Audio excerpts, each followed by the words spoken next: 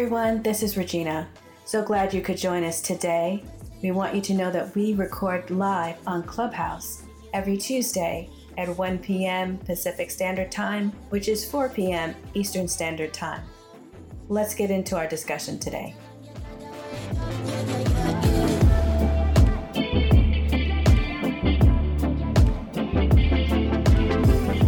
Dear Heavenly Father, we humbly come before you now. Dear Lord, seeking your will, your way, your heart, your mind, your desires.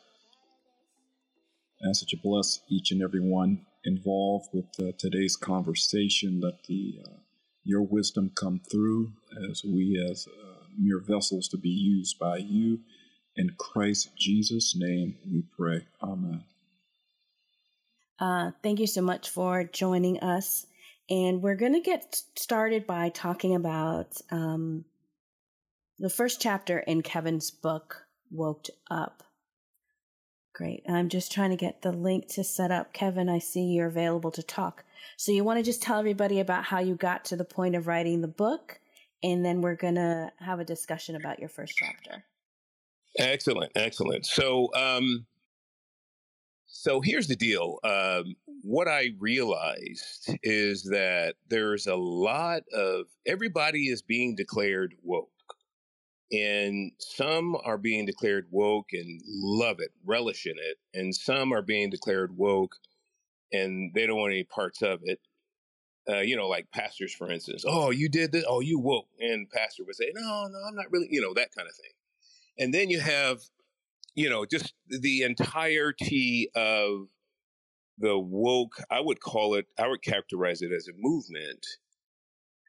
All happening in some sort of confluence. And I'm thinking, what is woke? Where does it come from? And can we come up with some kind of understanding about how to navigate it? Is it sincere? Is it contrived?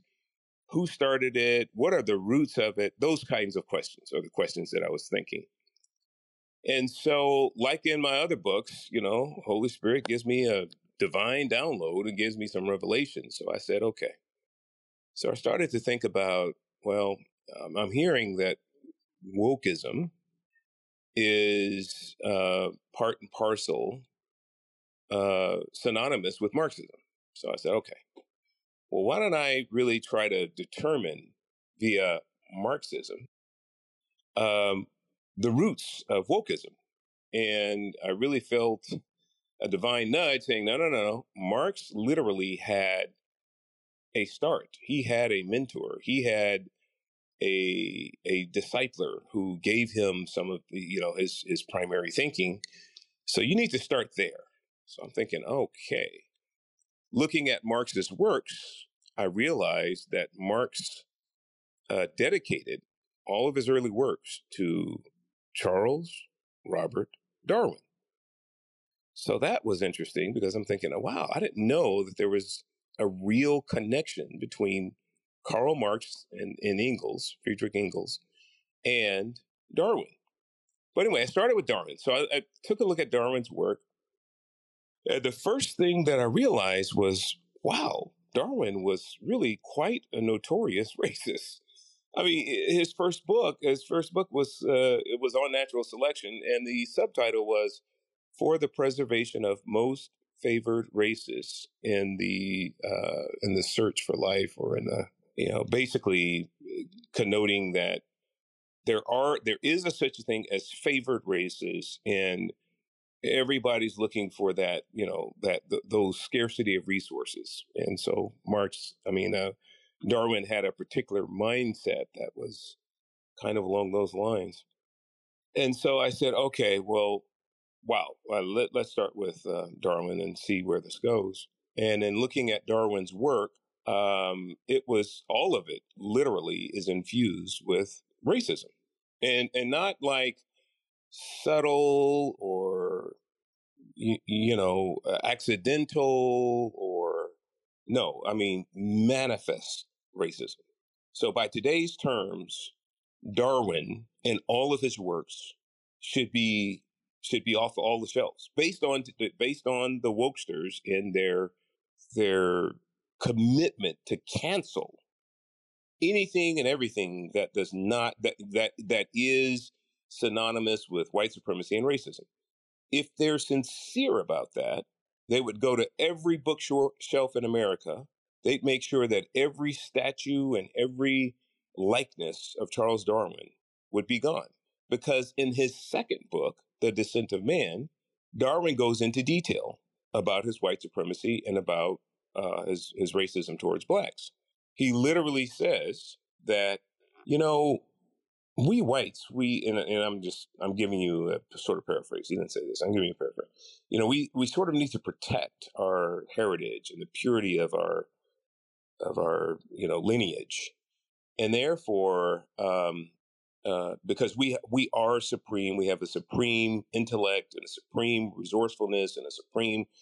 We know how to really take care of ourselves and manifest fully as a pure Aryan, white, Caucasian, European race. He says, but on the other hand, we have these blacks. And he says they're tantamount to, they're still on their evolutionary trek. They're tantamount to apes and savages, gorillas. They're subhuman. In those statements, you see both white supremacy, hey, we have, the pure Aryan white, and you have, the racism. That's just clear. And so, with that in mind, seems like the wokesters would be up in arms, that they would make sure that Darwin is not taught anywhere in our public school systems or in any school systems. But yet, here we are in all the school systems and all the scientific community, pretty much over 90% of them are in full embrace of Darwin. So anyway, I'll take a break here and then we can talk a little bit more. But Yeah, that gives us a good start. And so I'm going to read some sections from your book. We can talk about it because I think that as we move through this discussion, what we want people to hear and to engage in conversation is to be able to, at some point, be comfortable really understanding what wokeism is, what it does, where they stand on it, and how to effectively communicate that to friends and family, and then be able to use that knowledge to decipher through all the things that we see on the news, all the things we see in the papers, and see what is truth and what is fallacy, what is a real manipulation of culture. I'm on page 13. Well, I don't know if it's the same numbers because I have a different transcript, but I'm in the first chapter and I'm down at the subtitle called An Awakening. So I want to read this and then ask a few questions. One would think the fundamental point of being woke is to be awakened. We should all want to be enlightened and awakened to what is really happening. For example, if systemic racism is really occurring and is everywhere, as posited by wokesters, we should want to be awakened to do something about it. On the other hand, if wokeism unprincipably relies on false narratives and is born of nefarious forces intended to manipulate cultures and societies, then we should want to be awakened to those, albeit inconvenient truths as well. Logically, we must be ready to confront the truth wherever we find it. If it challenges us to reject our prevailing thoughts and opinions, so be it. If it goes against our socio-political ideology, so be it. If by way of facts and truths, we are presented with wholly incongruent, and I mean wholly as in whole, WHOLLY. We are presented with wholly incongruent and inconvenient roots of wokeism that force us to change direction away from personal leanings and preferences, thereby adopting of a new mindset, so be it. Die-hard progressive wokesters generally tend to be driven by emotions, and there is no doubt that newfound truth will be held with some level of internal turmoil, suspicion, and rejection.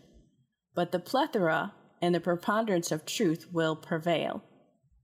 Personal honesty is key. To sincerely explore this subject matter requires people willing to be thoughtful and honest with themselves.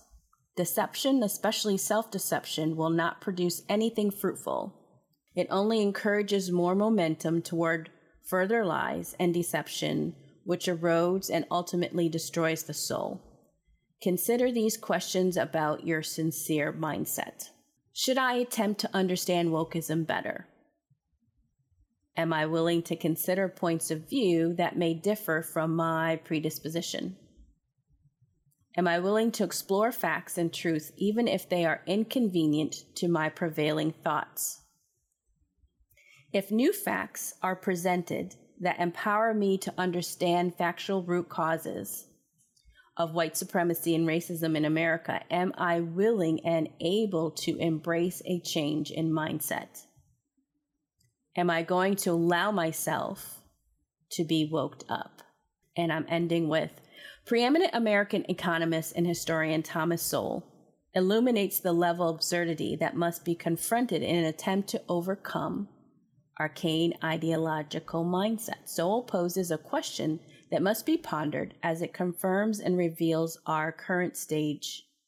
Have we reached the ultimate stage of absurdity? I'm quoting Thomas Sowell now. Have we reached the ultimate stage of absurdity where some people are held responsible for things that happened before they were born, while other people are not held responsible for what they themselves are doing today? Thomas Sowell. And says, let's get woked up. Let's kind of dissect this. And so, Lonnie, I want to hear from you when we ask some of these questions. Should I attempt to understand wokeism better? And am I willing to consider points of view that may differ from my predisposition? You want to answer those? Sure. Regina, I wanted just to quickly mention also that as Kevin was speaking, I was reminded of the fact that in grade school, there was never any mention of Charles Darwin and links to abject racism. It was always talked about in terms of him having this unique understanding of evolution and all the great attributes of that, but never as an it was positioned as instead of creation, and they were talking about evolution. I'm a child of the 70s. But I find it interesting, there was no mention whatsoever about Charles Darwin. So I think that speaks to some of the understanding of wokeism, is that if you don't know the history, the true history, if it hasn't been depicted to you and you're not learned, and that you would be able to go out on your own and learn, we can find out the true history of what's taking place in our nation and in the world in general, you can be easily misled into the mindset that is wokeism.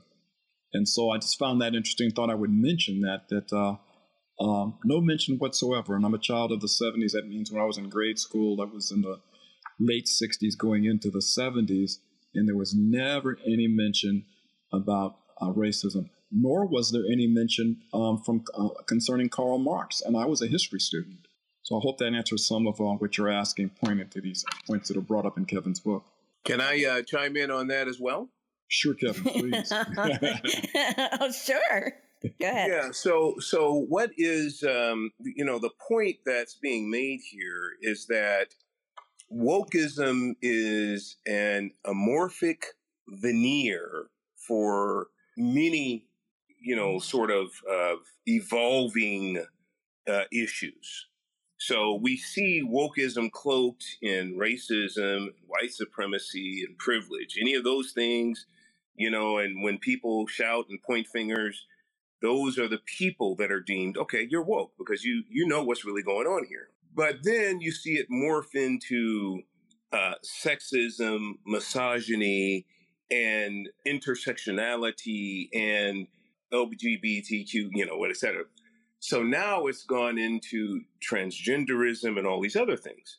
So what I want everybody to understand about wokeism is there is no real fundamentals. There are no real principles that you as a wokester can say, hey, this is what we're really all about. Because once you say that, once you declare that, it morphs into even more. It'll spread more and more. It's spreading now to the church where everybody that's evangelical are now, the wokesters are calling them, oh, okay, you're a Christian nationalist.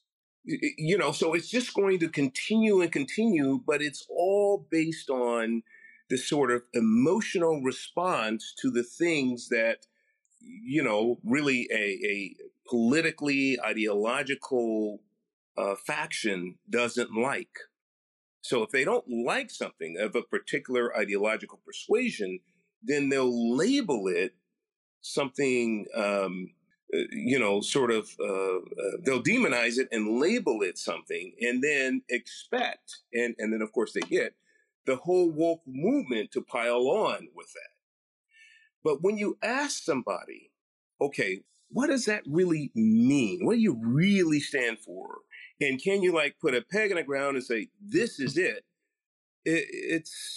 There's really nothing there. It's an emotion about the things that are perceived as wrong or unjust.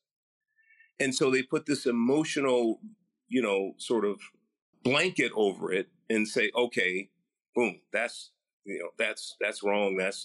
That's privileged. That's supremacist. That's nationalist. And it's like, well, okay, well, where are we starting from? How do I, as a wokester, know what I should label next as, whatever. And they can't, because it's not that kind of a thing. It's an emotional thing based on really fundamentally an ideological frame. And if those things don't fit comfortably in that particular ideological frame, they're labeled something, sort of nefarious and demonized and all of that. And then that all of the others of that ideological frame in being woke are expected to pile on. I hope this is making sense. Basically, I'm saying this starts from nothing, and it's principally founded in nothing, other than emotion. And so the outcome is really kind of, it's illogical. It's not a principled outcome.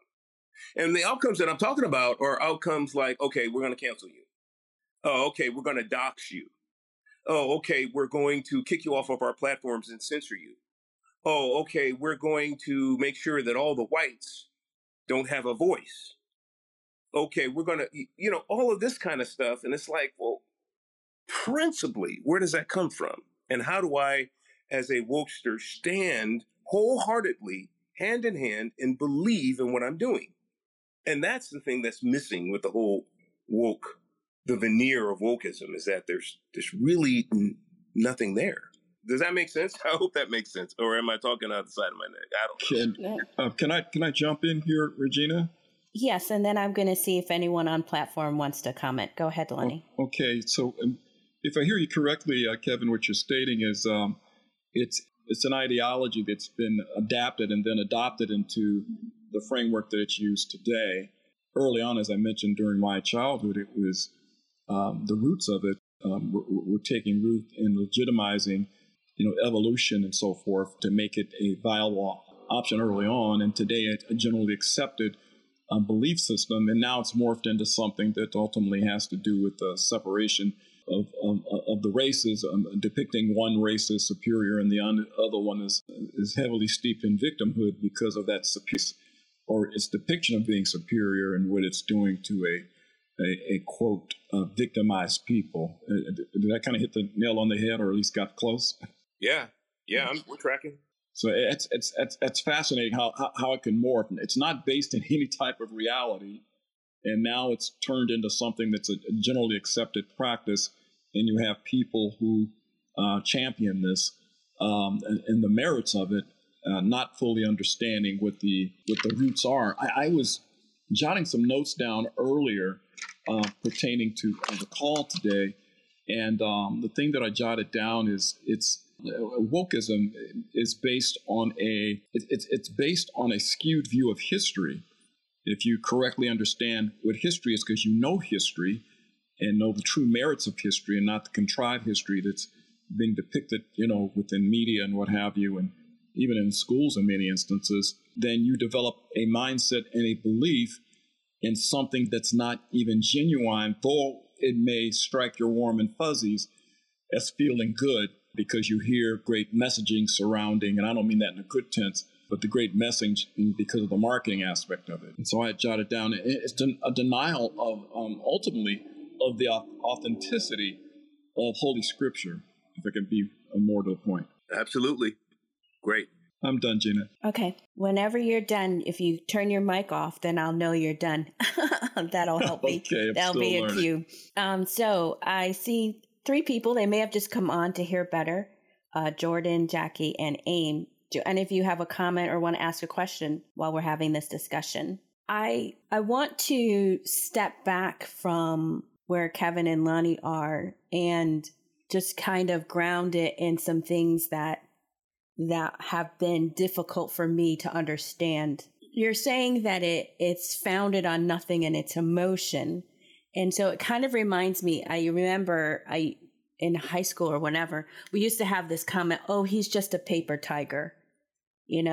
He's just a paper tiger, meaning it looks fierce and ferocious, but you wet it and the paper crumbles and there's no strength to it. But yet perception is reality to many people. And we kind of, it's a very interesting line to walk, because what happened to George Floyd is very real, right? So anyone viewing that is going to have emotion, right? Anyone hearing that story outside the country, inside the country, in China, Japan, wherever, where other countries, the citizens are often killed by authorities. There are different perceptions depending on where you are. And a lot of what started happening with I was not even in the country. I was in Vietnam at the time. Living 5 years in a communist country gave me, just looking at the people, how they lived and what they were up against, gave me, I think, just this perspective about what it means to be an American citizen, and some of the things that were happening, and really, because BLM was just beginning to come up then while I was overseas. And so the idea that wokeism is maybe difficult for some people to swallow, and I can just be transparent about myself that it was, the idea of being woke was a wrong thing. Talking to my girlfriend on the phone, I remember even a couple of years ago, just before BLM became BLM, we were like, girl, are you woke? She's like, yeah, I'm woke. I'm like, you better be woke about your kids. You better be woke about what's going on with them. What we have here is this kind of really cultural discussion and word that meant stay awake and know what's going on around you.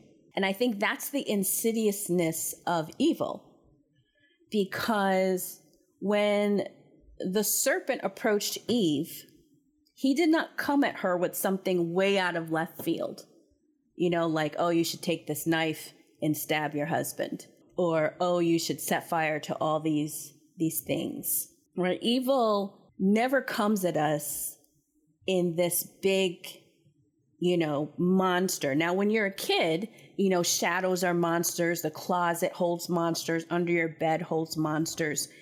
And you could not tell them that it was not true, because their perception was reality to them. Their understanding of what is real and not real was very real to them, right? And so the pain of being looked at, being followed when you went into a store, and so I can talk about my own experiences as a Black female.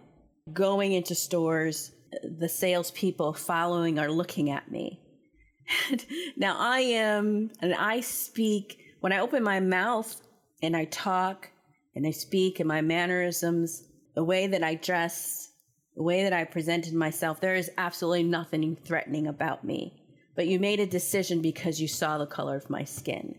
I remember going to look for apartments, and I would talk to the people on the phone, and I sound white. And I would get there, and oh, the apartment was just taken. I'm like, I just talked to you 20 minutes ago to set up this appointment. And it was because the color of my skin. We are not in our conversation, in the things that we are talking about for wokeism, we are not talking about the real issue of being prejudged by some outward factor, some factor of you that makes you different from them. And I'm doing the air quotes. You can't see air quotes, but I got the air quotes going. There's them and then there's us.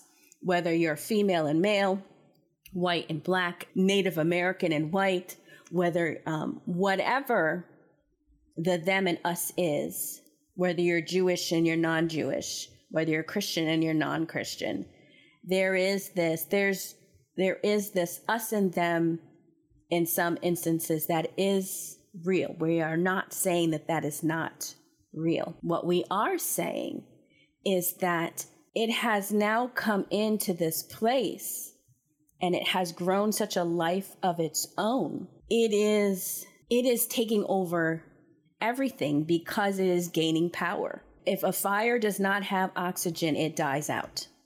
But you give it more oxygen, you give it more things to consume, and it will keep growing, and it will never stop. As long as there's air and as long as there's stuff for it to consume, it will keep spreading. This is what's happening with evil under this guise or veneer, as Kevin would use, of wokeism. And it has moved in such a way that it is consuming things that normally one would say have nothing to do with being woke.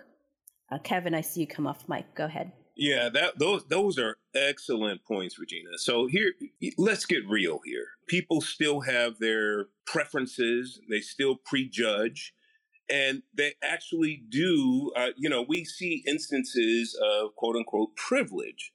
We go to the grocery counter and we're behind a couple of whites who are checking out, and they smile to the right people. Hey, how you doing? Oh, yes. Oh, good. Oh, look at your lovely little one, blah, blah, blah. And they have just a wonderful time. When we step up, we don't even get a hello. They just start running our stuff through. I mean, come on, we've seen that. We know that still occurs. That's just it. But what's the real point of that, Regina, that I like to distill is that what the woke movement does is it says, see, that is confirmation that all whites are systemically racist, and therefore all whites need to be canceled, quote unquote. We need to take all the power. When I say we, I mean I'm talking about we black. Need to take all the power because they've had the power too long, and we should summarily dismiss them, reject them, demonize them, make them. And so wait, from like what your perfect examples, Regina, prejudgment, some privilege that we see here and there, and all of that. And we take that and we go emotionally to the point where, all these people need to be canceled. We just need to be done with white people. Really? These are on scale. That we live in a country that is diverse. We live at a time where we have sincere, we have to work with people, a number of people. So how do we really have a healthy work experience with a number of people that are varying ethnicities when we have this sort of chip on our shoulder saying, look, these people they need to be canceled completely? That's just not a realistic way for us to embrace God's humanity. It's not. Great point, Kevin.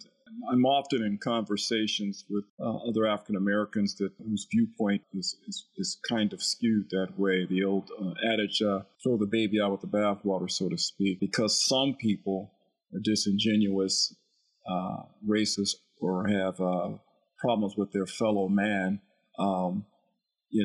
they all should be lumped together. And there's the premise that the so-called white privilege. But what I like to remind them, and I was reminded of this and being corrected when I had my national radio show, when we talked about these types of things.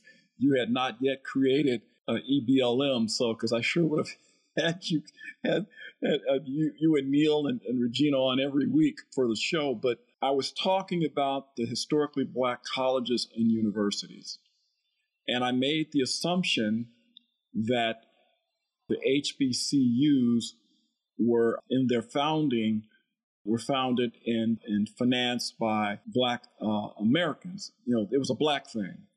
And then one of my listeners, who happened to have my cell phone number, texted me and said, "That's incorrect, Lonnie.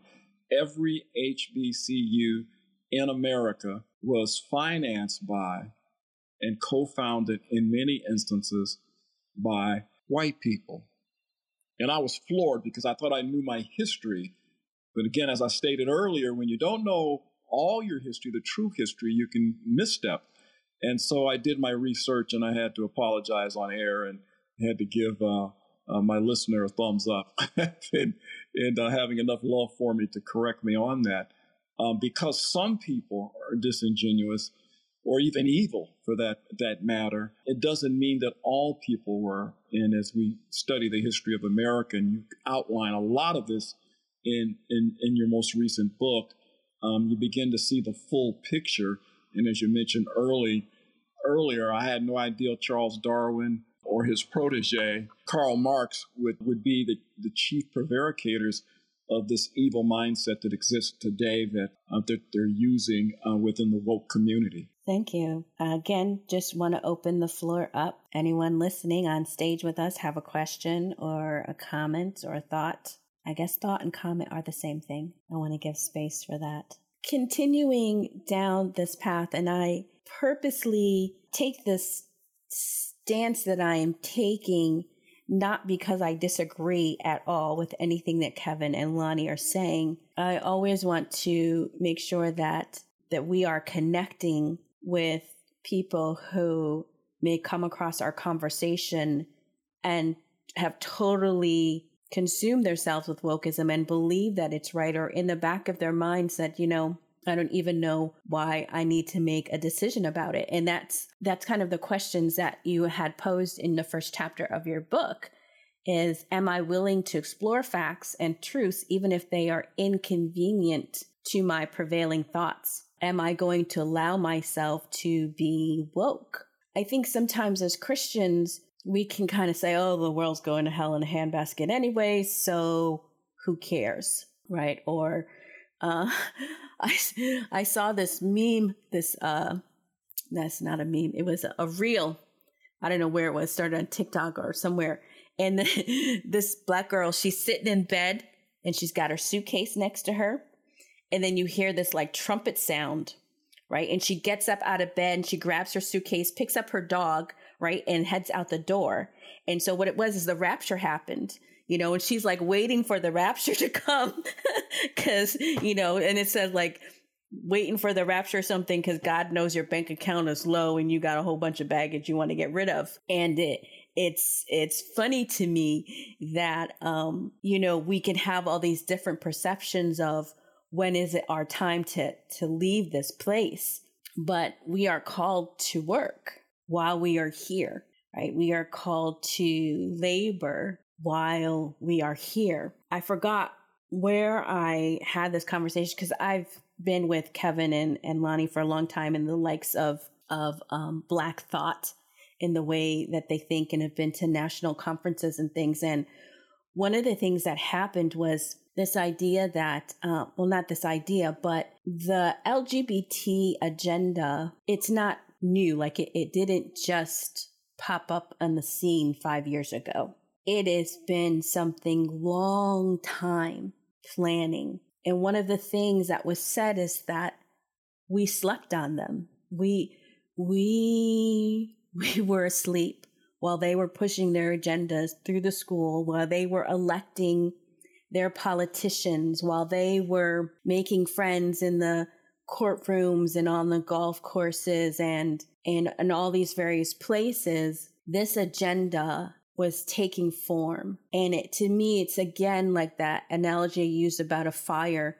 It needs oxygen and it needs stuff to consume. What shocked me about what we thought, like, okay, people loving whatever they want, who they want to love. Okay, fine, go ahead and do that. Never thinking that we would be here now where that has only wedged the door open for transgender, or now that has wedged the door open for men to be competing in girls' sports. For when you see it in the news, you never see like the women who have transgendered to men fighting to go into the men's bathroom.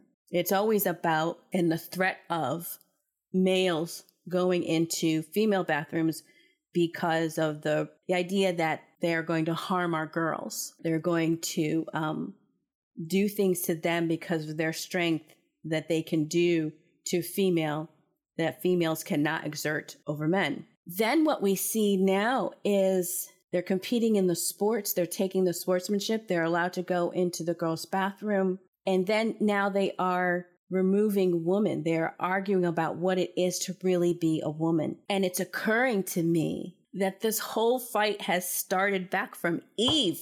There's nothing new under the sun. It may take a different shape, but the evil against humanity, because if you slowly but surely define and redefine and take away the powers of a woman and her body and what she does and who she is, you eventually begin to kill off humanity. It shocked me when I saw that this started simply because gay people wanted to love who they wanted to love and be accepted. And we thought that that was simple enough.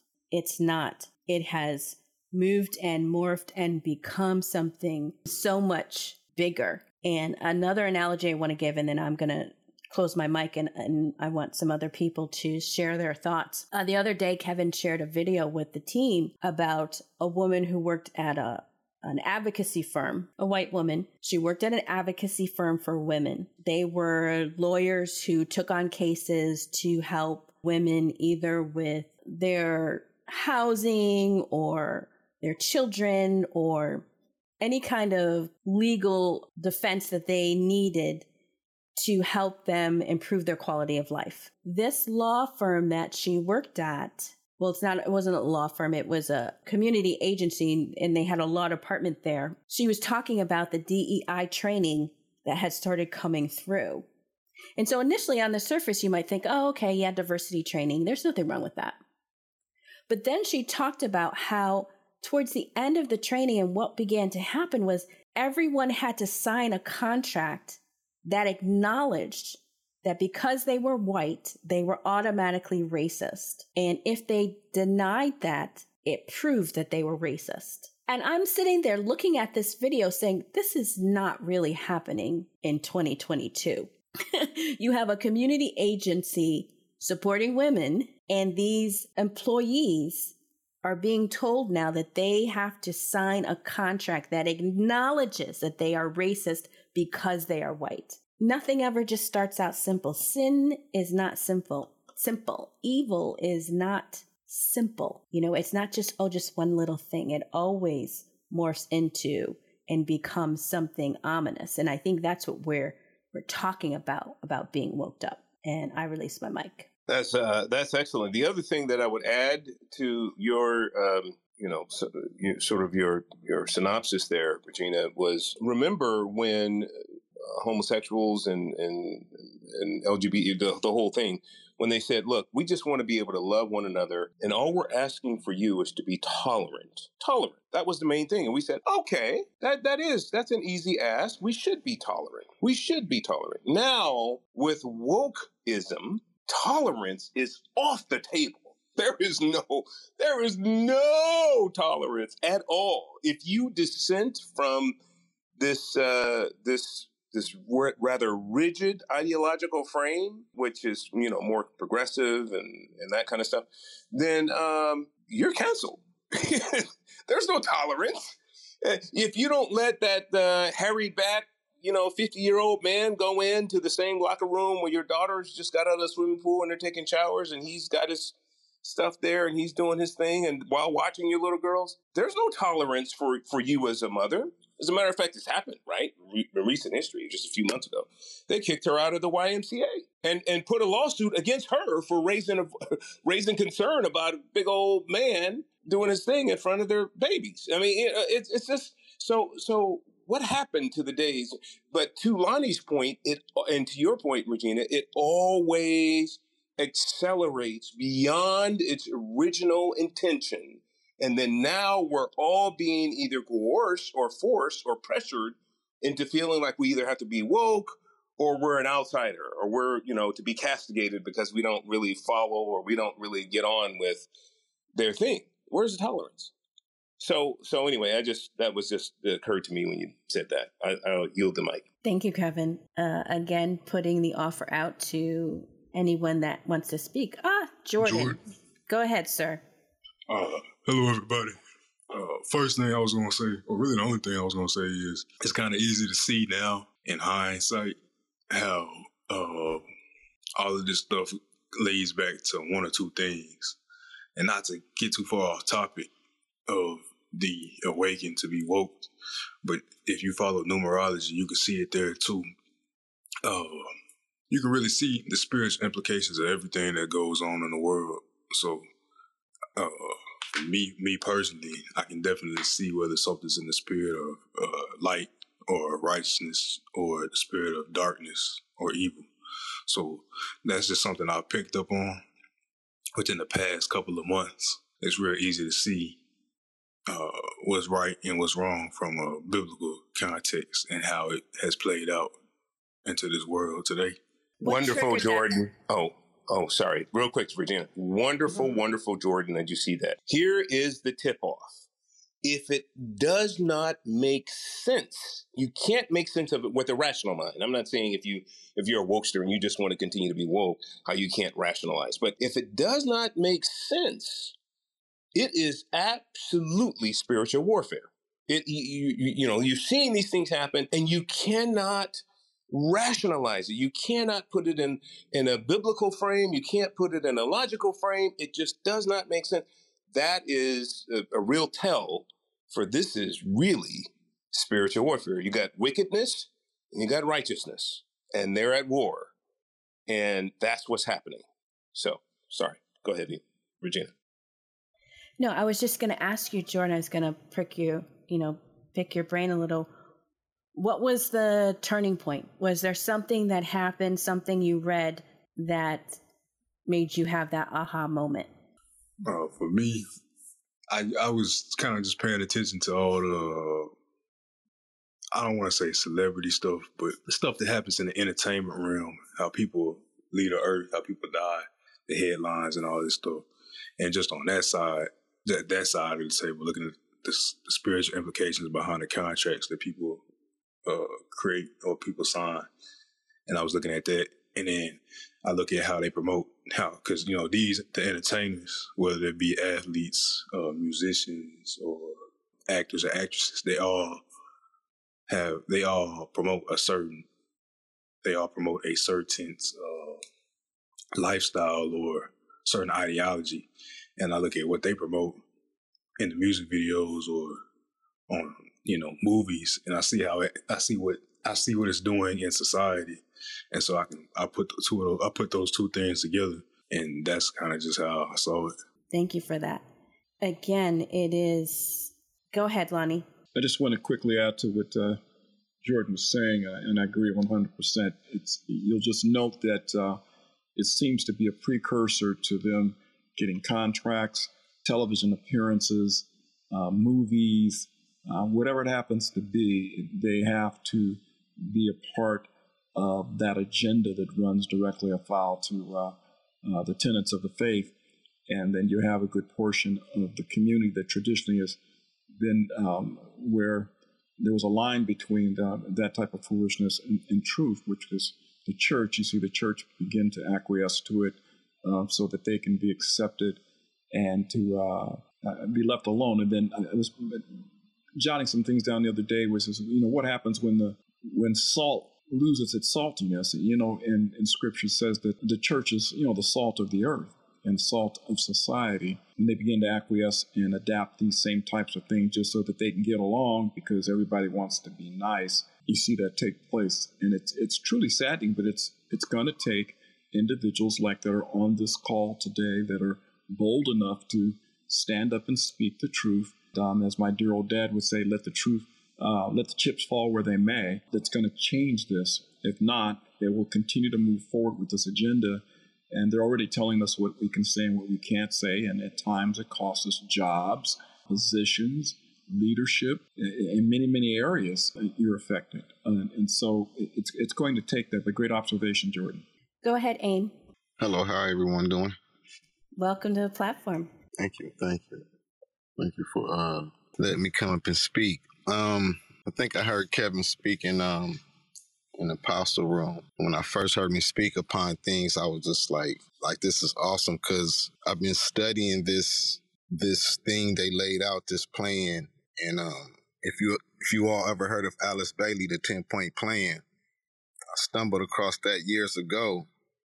But I just hid the information in the sense to always keep track, right? Like just check the timeline of how she's saying to break the families and break people from Christianity, take it out of schools, make divorce easy, use media to influence people and to give children the rights of with the Children Care Act, with protecting children from abuse. But as far as they use that for parents not to be able to chastise their children. And then also the last thing that she said that she wrote in her letter was to make sex a choice. So when I sat back and I look at things now, I'm like, wow, this woman laid this stuff out, like I think in 1968, somewhere like that. I'm like way before our time, and then like to see it, or actually 18, but it was way back before I know of, and to see everything laid out is understanding they had a blueprint the whole time as far as, with the music of making chants and playing music backwards and things of that nature, and starting from rock and roll and converted that over to hip hop, and listening to the music now, and how they drown out conscious rap or positive rap, rap with a positive message to pushing everything that's negative. But when you go back and read their plan of Albert Pike and all those fellas and those women, they was like planning this out for mankind for a long time. So I'm just thankful to Yahweh to come in and hear this, and just confirmation that I've been studying the right way. Yeah. Thank you. Thank you, Aim. I appreciate that. Please back channel me that document. I didn't catch the name, but if you just send me a message with that 10-point plan, I'd love to look that up as well. I want to circle back to what Kevin had dovetailed about tolerance. And it is really, I never thought about that point, but yes, even though I was kind of saying that, but as he said it, it really rung true to me that in the beginning, because most of us here, except for maybe Jordan, I don't know how old you are, Aim, but most of us here can go back 20 years, when we were young adults, can remember that LGBT, it wasn't even that, it was just called a gay and lesbian at the time, or not even just gay. It was about just let us have our space. It has completely morphed into this much broader thing, but that is the way that sin works, isn't it? I mean, just look at what happened from Adam to Noah. I mean, they didn't have social media then, right?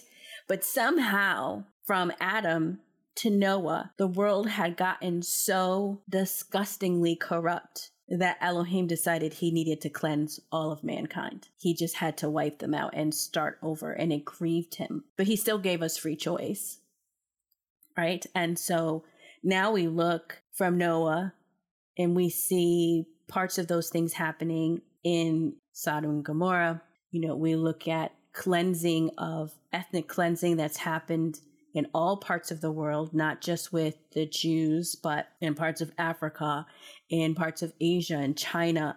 And so sin, I'm trying to think of that scripture, but there's that scripture, right, in Proverbs that says there are 5 things that are never full. And one of them was the tomb and something else. I'm going to find that scripture in just a moment. But there are things about sin that just never are going to stop.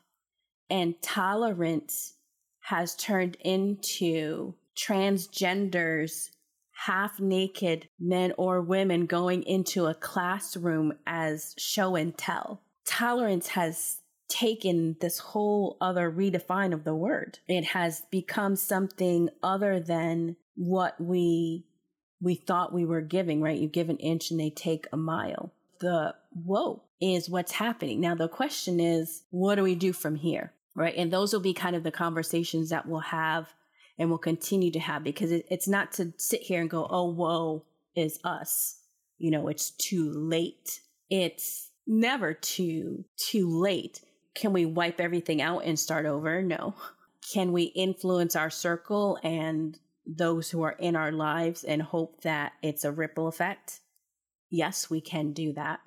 But we have to be aware. We have to make a conscious decision. I think for all of us, we understand that can start with how we vote in those who are governing us, right? And I'm hoping, I think I've done the next 2 rooms, but there will be a room very soon that we're going to feature Neil, and he's going to talk about his book that Jesus was, and it's crossed out, it says is, involved in politics. Just begin to have that discussion, because we know from even studying the Torah that there shouldn't really need to be a separation of church and state. There are things and laws and policies that should govern not just how we have our relationship with our Creator, but how we have our relationship with each other and those around us. Is it too late to say that the Torah is not powerful enough to reform? I don't believe that. Can we reform and change the whole world?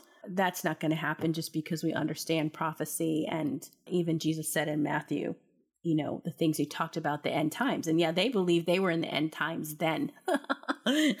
Imagine if they're looking down on us now, they're like, wow, you guys. But didn't it say that in the last days will be like Noah? But anyways, I want to give a chance for Lonnie and Kevin to kind of comment, and anybody else, because we'll close up this room in about 15 or 20 minutes. Kevin, you want to comment on anything? Yeah, I just want to say it was not only that document. We'd love to have that document, by the way. AIM, was it AIM? Yeah, I think it was AIM. Please get that. If you can back channel that to Regina, that'd be great. But the Communist Manifesto as well, laid out in intricate detail. And I mean, that thing was written almost 100 years ago, Communist Manifesto. And if you look at it with what Marx wanted at that time and where we are today, man, I mean, we are right on point. Now, it's taken them some time, but here's the thing about evil. Evil is patient, man. I mean, you know, evil, Satan's like, okay, I'll bide my time, but ultimately I'm going to conquer, destroy these people, right? So we're in that time. To me, it's like, and what's been resonating very strongly with me, to your point, Regina, as in the days of Noah, that's been on my heart a lot over the past, let's say, 3 weeks. I think we're really we have a real adjacent time with that right now. The analogy is right on point with where we are, and as in the days of Noah. And so and we know what God did to destroy civilization at that time. And a lot of people are speculating we're at the end of our timeline, and we'll see Yeshua HaMashiach come break through the clouds, and we'll be, you know, but I don't know where that timeline really ultimately is. I just know that we are in very precarious times. So, you know, we just, you know, we anticipate God's arriving, the Lord coming and all of that, but we'll just be vigilant and continue to do what we can. Our awakening to woke is to just be vigilant about the times, the season, and the schemes of men that are being used to manipulate us and deceive us into thinking that something is good, wholesome, and just when it's really demonic and wretched and terrible. So anyway, that's fundamentally what we're talking about here, is just be awakened to the point where you could sense what's happening and not just be gripped and swept into the demonic culture and everything else that's happening around it. Thank you, Kevin. And on point as usual, brother. I was just thinking that what's encouraging is this type of environment we're in, with this call, with these wonderful, learned individuals that are chiming in and listening in on today's call. It encourages me. And I was just thinking, Scripture says we are to occupy until Christ's triumphant return. You know, the end times, and there's been predictions going back, well, almost since Jesus was here, of when that would be. The indications are that the time is short rather than long, but we as believers should be encouraged that as the brethren draw near together, there is strength, and that we can still show up for every battle, and we can win them because of who dwells within us, the Holy Spirit. I believe that Christ will return for a triumphant church without spot or blemish.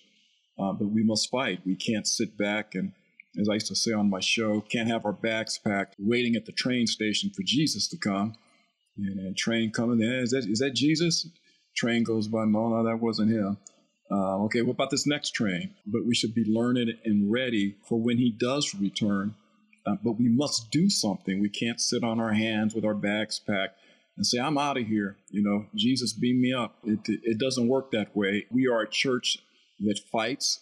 In fact, Scripture says we are an army, and armies show up and fight. And that's why I feel so tremendously blessed to be a part of this wonderful ministry that Kevin, you and Neil and Regina and the other members of the team have put together. It's an exciting time. As my old pastor would say, he was a fighter. He loved to fight, the good fight of faith. And so I'm a fighter as well, and we all are on this call. So be encouraged. I went and looked for that scripture. So it's in Proverbs chapter 30, and I want to read a few verses. I'm on Proverbs 30:11.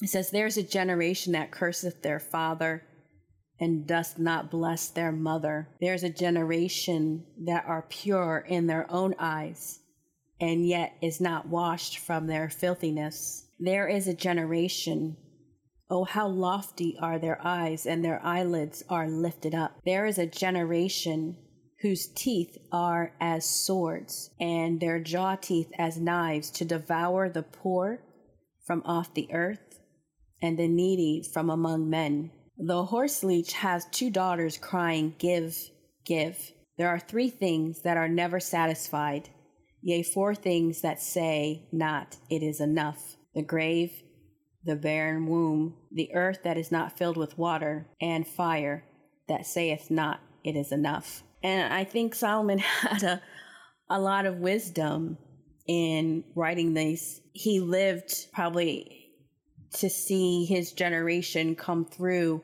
I mean, he was closer to Noah than we are.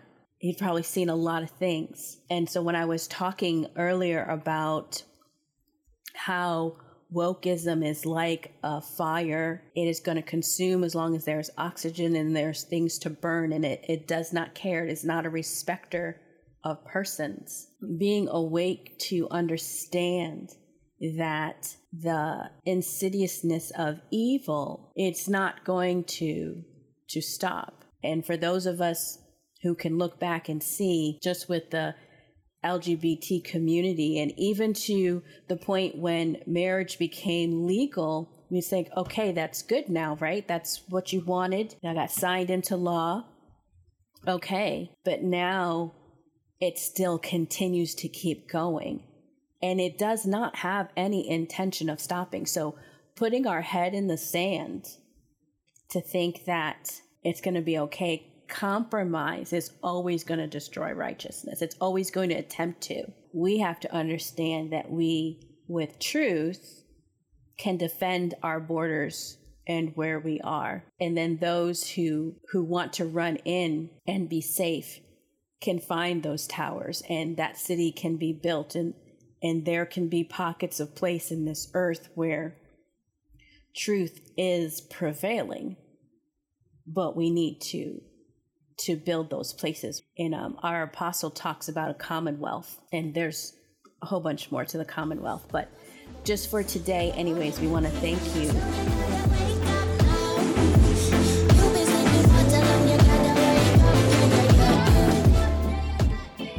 This is the end of our discussion today. Thank you so much for joining us. We would love to hear your voice, so please consider joining us live on Clubhouse every Tuesday at 1 p.m. Pacific Standard Time, which is 4 p.m. Eastern Standard Time. Until next week, have a great day.